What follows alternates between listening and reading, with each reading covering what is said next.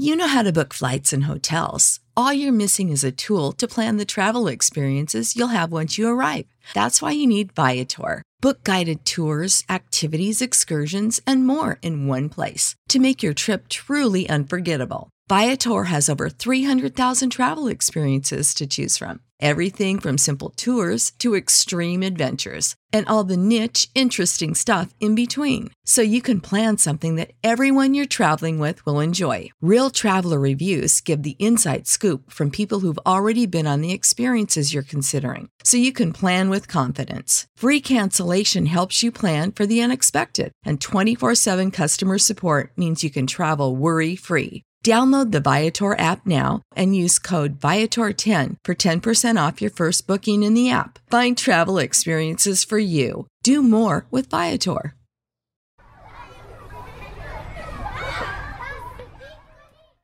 This is On Boys Parenting Podcast. We are your co-hosts, Jennifer L.W. Fink, mom of 4 boys.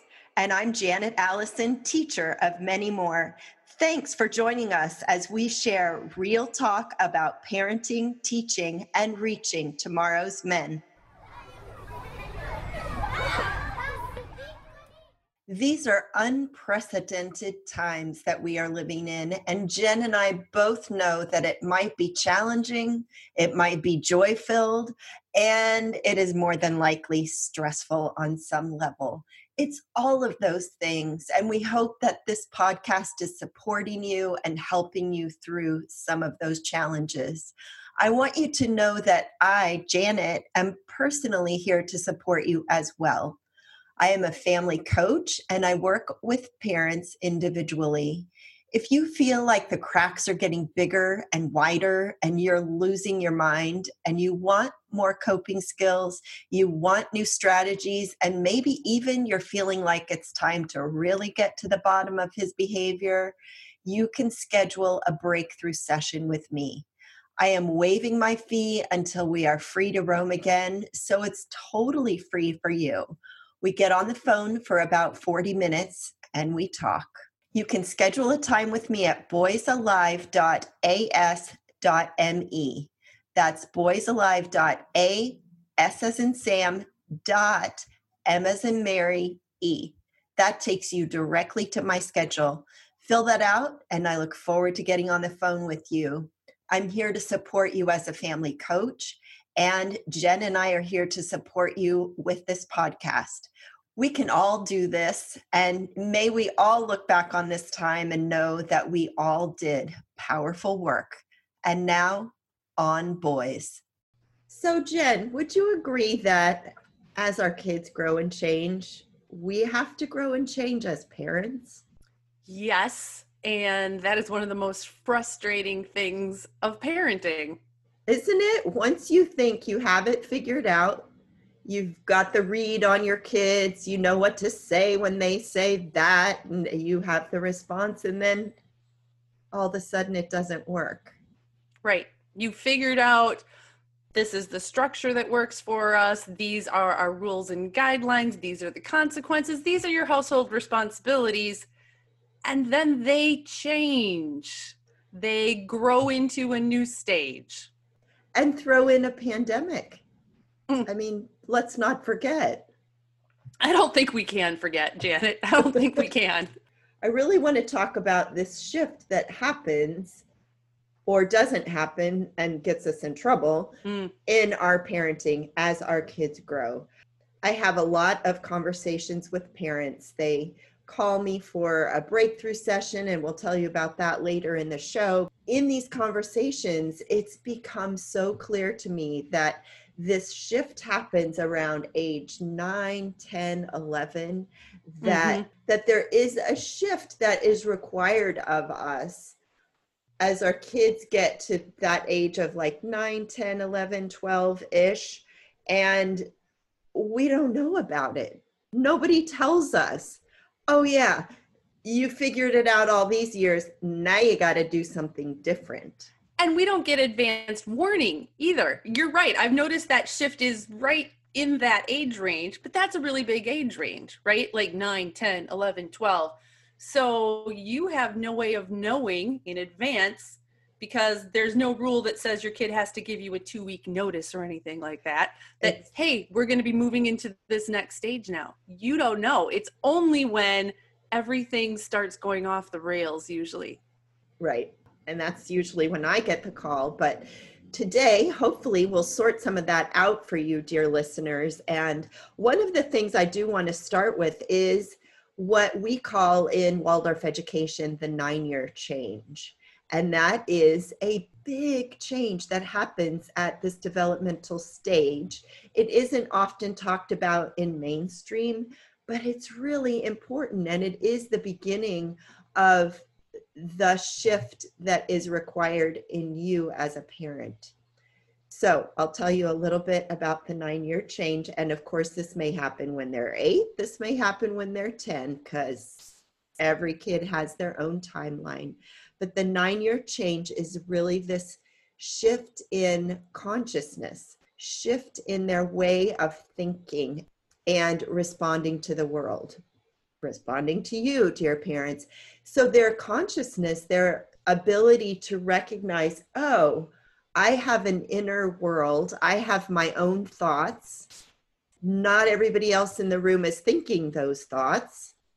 And it can feel really lonely. It can feel a little scary. You might see some regression and your kid wants to cuddle a little bit more or withdraw a little bit more, have some more alone time, depending on the temperament of your child. And it's really that place where then they begin to look around in the world and question. And guess who they're going to question the most? First, most often, most frequently. And it's because you are the safe person in their life. You have spent those last 9-ish years developing trust with your child. And your child knows you. Your child knows where you stand and what you think about things. And so that's, of course, going to be the first place he questions. Yes. So you might see your child, asking or criticizing your actions. That, why that was a white lie. Why did you do that? And your child is, and this is so good because your child is developing their own opinions, their own thought processes. It's good and it's hard. And we need to start parenting them in a different way. What so often happens at that point is because our kids have, for the most part, up until that point, been more or less compliant, right? More or less willing to accept what we say as that's how it is, more or less willing to do what we tell them to do without, getting into the philosophical underpinnings and questioning and all of that. When they start commenting on some of these things, when they start asking questions, when they push back, when they call us out on a white lie, it can feel, and we can perceive it as backtalk. Mm-hmm. Disrespect. But there's a difference. How do we sort through that, Janet? Like, what is the difference between disrespect and developmentally appropriate questioning? Yeah.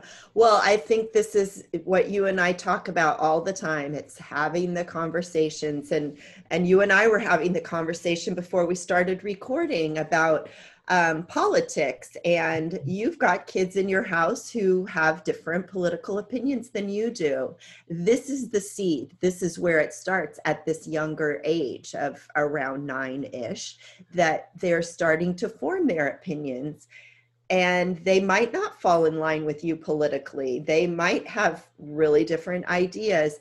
And it's engaging in the conversations. It's having dialogue. And I think a lot of us are still striving to hold on to, how do we have discourse? We've gotten to this place, and our kids are bathed, if they're on social media at all, they're bathed in, here's a meme that says this, here's the thing that says that, the article that is, slanted to the right or slanted to the left. This is our opportunity as parents to get in the stew with them and start to tease those apart. And why do you feel this way? And what do you think the impact is of feeling that way?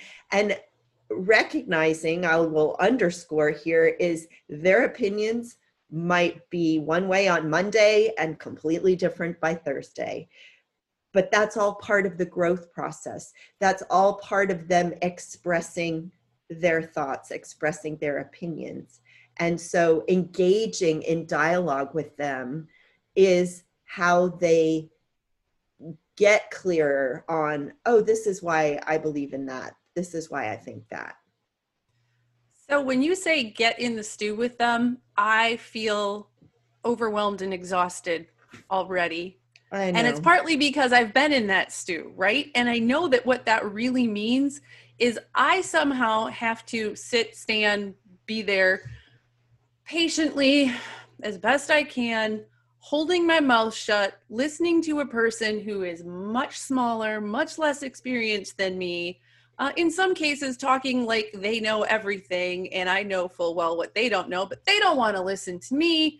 And all of that is why this shift for parents is so difficult, because frankly, parenting is a lot easier, kid, if you just shut up and do what I tell you to do. Yeah, absolutely. Yeah, it's been, in those 0 to 9 years that you've been parenting, you have developed the habit of being the director, being Yes. the teacher, being the do it this way because this is how we do it in our family. And that underpinning is starting to shift and change a little bit. So yeah, it gets a little bit messy. And yet it's so important. So I think that a lot of it is just approaching it with curiosity. And yeah, I mean, you're not going to be able to engage in every discussion that they want to have, but you've been trained because you've listened to the Lego Fortnite talk for how long, right? Right. I mean, that's true. If you've gotten to 9 years old, 8-ish, whatever, in your parenting, you already have a ton of experience, frankly, nodding, listening, appearing engaged in conversations to the best of your ability. And yes, engaged enough that you are listening and taking away those main points. Yeah. But the shift really now becomes, how do we approach parenting from a collaborative perspective? How do we step out of that place of directing and managing into a place of, okay, now we are, and it's not that you're on an equal playing field because you are still the parent, you still do have the final say, but it is that place of like bringing them into the conversation in a different way. And of course, this is facilitated, and family meetings are one way to facilitate this conversation, that you have a routine around, here we're going to gather on Sunday afternoon or some, whatever your crazy schedule is, but that we can rely on a time that we come together and we talk about things. And that can start out with as simple as, who's doing what chores. And I really encourage parents, as they're making this shift, is to sit together and brainstorm all the things that have to happen. And that's a realization for kids. Oh yeah, I didn't know that had to happen. All these things that have magically just been taken care of all these years, as they step into this new sense of responsibility and capability, then it's time to step into more responsibility around the house, for instance. So how would one go about instituting family meetings if this isn't something that you'd been doing all along? Mm-hmm. Full disclosure, here's where I'm coming from. I had a friend of mine who had boys slightly older than mine, exactly the kind of friend we all need, right? Yep. She and her husband were great at holding family meetings, and they did it on a regular basis, and it worked well for their family function. And I never could figure out how to make that work for my family. So I'm really curious what your advice is and what you tell your clients. Well, and of course, every family is different. And you had, your kids were going between 2 households, and that makes it even more complicated. And yet I encourage parents to try this. Just give it a try. And it's not going to be the magic elixir. You're not going to sit your kids down one day and all of a sudden everybody's on the same page about everything. It takes work. It takes work. And yet the payoff is worth it. So setting a regular time, having something fun planned around it, food, is always the big draw, and keeping them short, really short in the beginning. Like, what do we mean by short? 15 minutes, 10 minutes. Okay. Really short. One thing on the agenda. Let's talk about how we're going to get the kitchen cleaned up every day. Who's going to do what?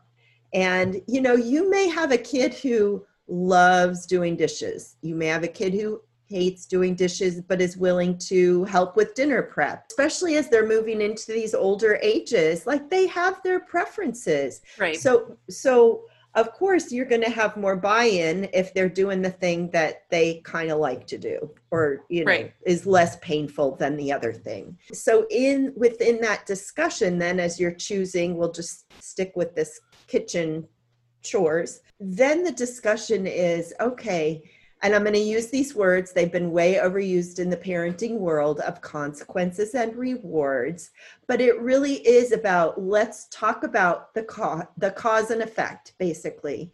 So if I'm in charge of putting the dishes in the dishwasher after a meal, cleaning up, and I don't do it, and the dishes are left on the table, then what happens? What's the consequence? What's the natural consequence? So talk about that and decide. And I'll tell you, as I hear from my family coaching clients that have implemented this, listening to the consequences that the kids come up with are so different than you would ever think of as a parent. Give me some examples. All right. Well, the one that really sticks in my mind was a single mom and her son, and their family meeting was about potty talk at the dinner table. Like, how are we gonna rein this in? Potty talk at the dinner table. And so they talked about it, and of course the question was, well, what happens if you have potty talk at the dinner table? And the boy his consequence was, well, then I'll get a spanking. And the mom was like, well, I've never spanked you in my entire life, so actually I can't agree to that. So we have to come up with a different consequence, right? So they talked about it, and they went back and forth, and finally the consequence was whoever has potty talk at the dinner table is in charge of cleaning the toilets. So that was mutually agreed upon. And I love how that ends up actually, that's a brilliant natural consequence, like to link potty talk to cleaning the actual potty. Right. I love it. Yeah. We all know that vitamins can help fill nutritional gaps in our diet. But a lot of us don't like to take vitamins because we don't like swallowing pills. How do you feel about that, Janet? There's some days that I look at my vitamins and go, yeah, I should take those. I'll do it later. But I'll tell you what's changed. I have gotten Easy Melt vitamins. I have the D3 and I have the B12s and a multivitamin. And I just pop them in my mouth and they dissolve, and I don't have to think about swallowing a vitamin. Yeah, and you don't necessarily need water either to have on hand to get this big vitamin down. Yeah, no, and they taste good, and they're sugar-free. They melt quickly. The reason they melt is because of plants, not chemicals. Plant-based nutrition. For a limited time only, you can receive a free 3-month supply of Easy Melt Vitamin D3 with your first purchase. To claim your free D3, visit try.easymelts.com/onboys. That's try.easymelts, EZMELTS.com/onboys.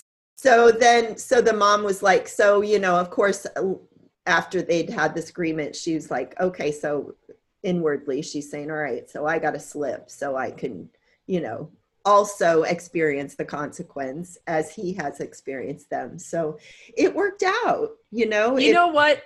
I would undermine this whole thing, because here I'm like, I would try and lead him into potty talk at the table so that I would get clean toilets on a regular basis.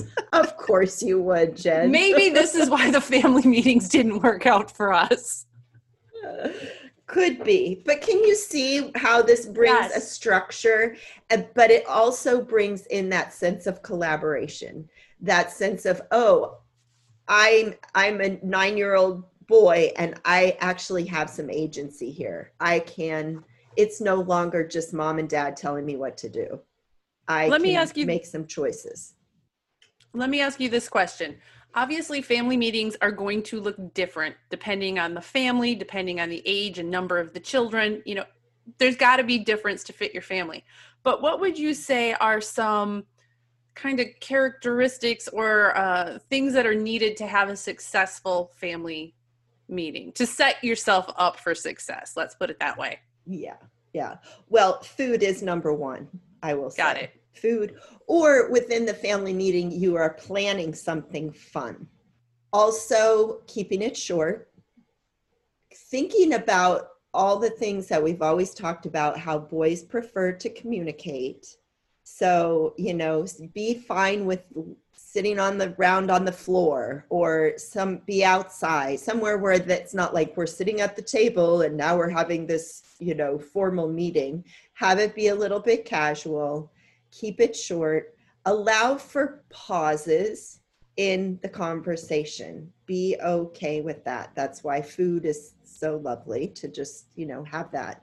Choose one topic in the beginning. Choose one topic. And I encourage using a talking stick or some sort of, whoever's holding the object has the floor. Mike and I actually used that technique one time. We had another couple over, and their discussion was getting heated. They're close friends of ours, right? And we happened to be hanging out in the kitchen. So I don't know why. There was a spatula on the table, And I okay, you have the spatula. You can talk. You cannot talk unless you have the spatula. And we joked about it, but it also worked. Yeah, it works. I would also say, dear listeners, this is an opportunity to be vulnerable. This is an opportunity to say, you know what? Things haven't been going that great. I really want things to change. I think you guys want things to change. This is a starting point for shifting the dynamic. I have one client who, there's been a lot of yelling and a lot of frustration around screen time and too much screen time, and just getting really vulnerable about I don't like this. Let's figure out how this can be different. Because, if you're not happy as a parent, you can guarantee your kids are not happy either. Children do not like conflict and tension between us. They don't.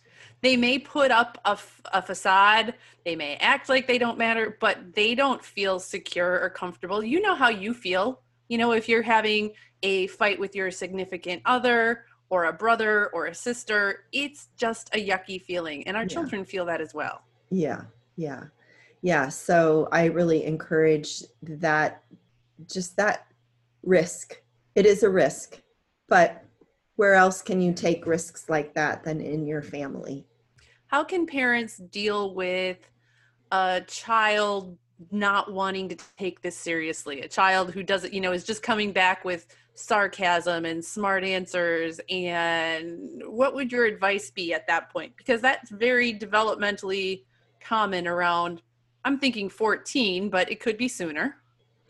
Yeah, so, of course, if you've implemented family meetings from an early age, that lays the foundation, of course, but, we can't go back and recreate history.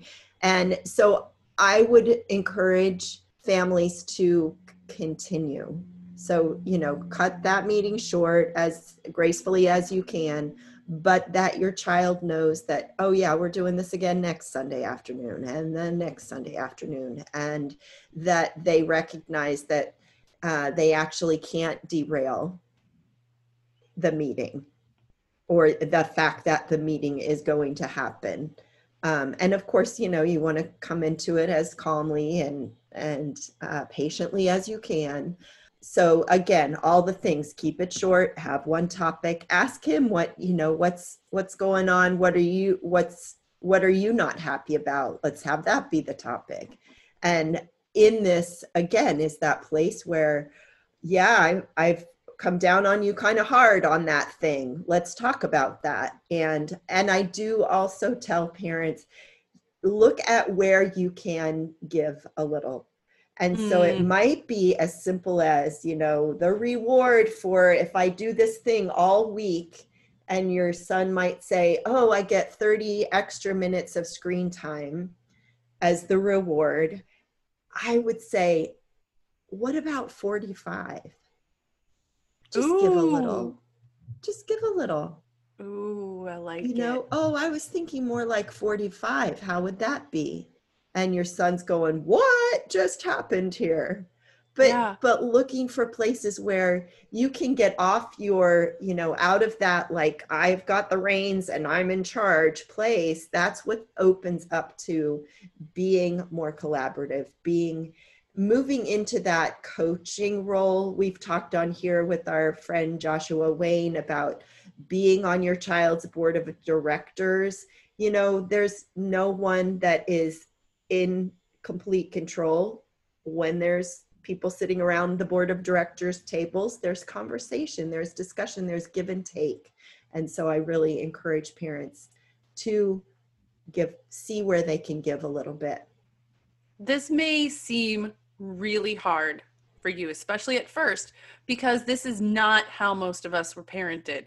Even hearing those words, see how you can give a little, for a lot of parents, there's this visceral, physical feeling that wells up inside, like, I can't give, because if I give an inch, he'll take a mile. Yeah. And that's where you need support. And that's where I come in as a family coach. This is the work I do with parents every day via Zoom. And so if you're out there wondering, how can I make this happen for my family? I don't know where to start, or I've tried it and it's been a miserable failure. I encourage you can get on my schedule at boysalive.as.me. Get on my schedule. We'll put the link in the show notes so you can find it there. And it's free. And we'll get on the phone for about 40 minutes. We'll talk about where you are and where you want to be and how I can help you get there. And there's no shame in this. No. For some reason, we think we need to be able to figure it out all on our own. And if we haven't, that if we need to get help, that it means we're weak, we're not smart enough, we're doing something wrong. That is not it at all. None of us can be great at everything. We don't all have the same skills.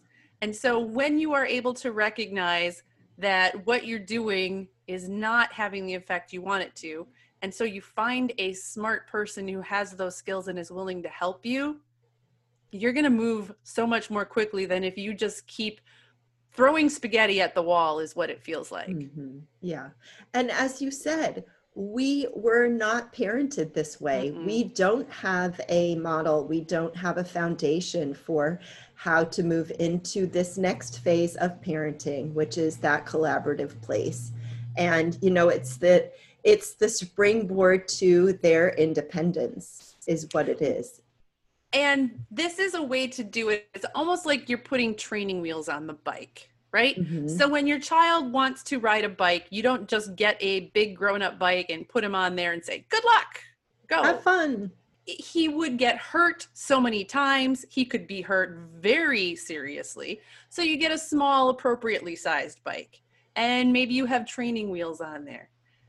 This is kind of a way to allow your son opportunities to experiment with independence, with decision-making, consequences, in a safe, controlled, collaborative environment, mm-hmm. instead of you holding on so tight and trying to control everything. frankly creating a lot of conflict between your son. And then he gets to be 18, 19, he leaves the house, and suddenly he has to handle life on his own. Or life with roommates, and how do you Yeah. work things out with a roommate or a partner or your college professor? They've had an opportunity to have these negotiations, this problem solving kinds of conversations in baby steps. Did you do family meetings with your girls? No, I didn't know about them then. That was Interesting. 20 years ago. Yeah. No one was talking about family meetings. Yeah. The other thing that family meetings can really help with, we've all heard that in the heat of the moment is not the best time to deal with things, right? So your son comes home and he's mad about who knows what, and he slams the door and a picture falls off the wall and it breaks, and you've got to deal with that, but he's angry, you're yelling. You know that that's not the best time to work through it. You've heard everybody say that. The nice thing about a family meeting is it's on the schedule. It is, by definition, a time when things aren't hot. So Yes. you can much more comfortably surf through the waves, stay on top of the waves as situations are happening without feeling like you got to get in there and solve that problem right then. That's brilliant. You can say that again. That's brilliant. I love the surfing analogy, because it is that. And how do you maintain your balance? And yes, you cannot problem solve in the moment when the thing is happening, but it helps build their skills, their resilience, when you can go back to that, circle back to it. It's a good analogy for another reason too, because nobody is great at surfing the first time they go out. You're going to fall, you're going to crash. It takes time. You build your skills. Same thing with family meeting and collaborative parenting. You will get better. Absolutely. And reach out to me for help. Book a free breakthrough session, boysalive.as.me. I will be happy to talk with you and help you get to a collaborative place in your parenting.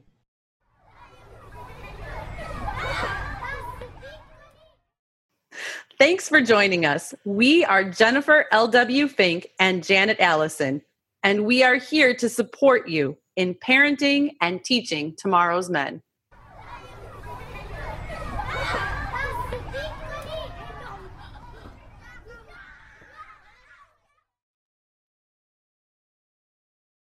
Support for this podcast and the following message come from Corient. Corient provides wealth management services centered around you. They focus on exceeding your expectations and simplifying your life. Corient has been helping high achievers just like you enjoy their lives more fully, preserve their wealth, and provide for the people, causes, and communities they care about. As one of the largest integrated fee-only registered investment advisors in the U.S., Corient has deeply experienced teams in 23 strategic locations. Corient has extensive knowledge spanning the full spectrum of planning, investing, lending, and money management disciplines. Leverage Corient's exclusive network of experts to craft custom solutions designed to help you reach your financial goals, no matter how complex they may be. Real wealth requires real solutions. For more information, connect with a wealth advisor today at Corient.com. That's Corient.com. Corient.com.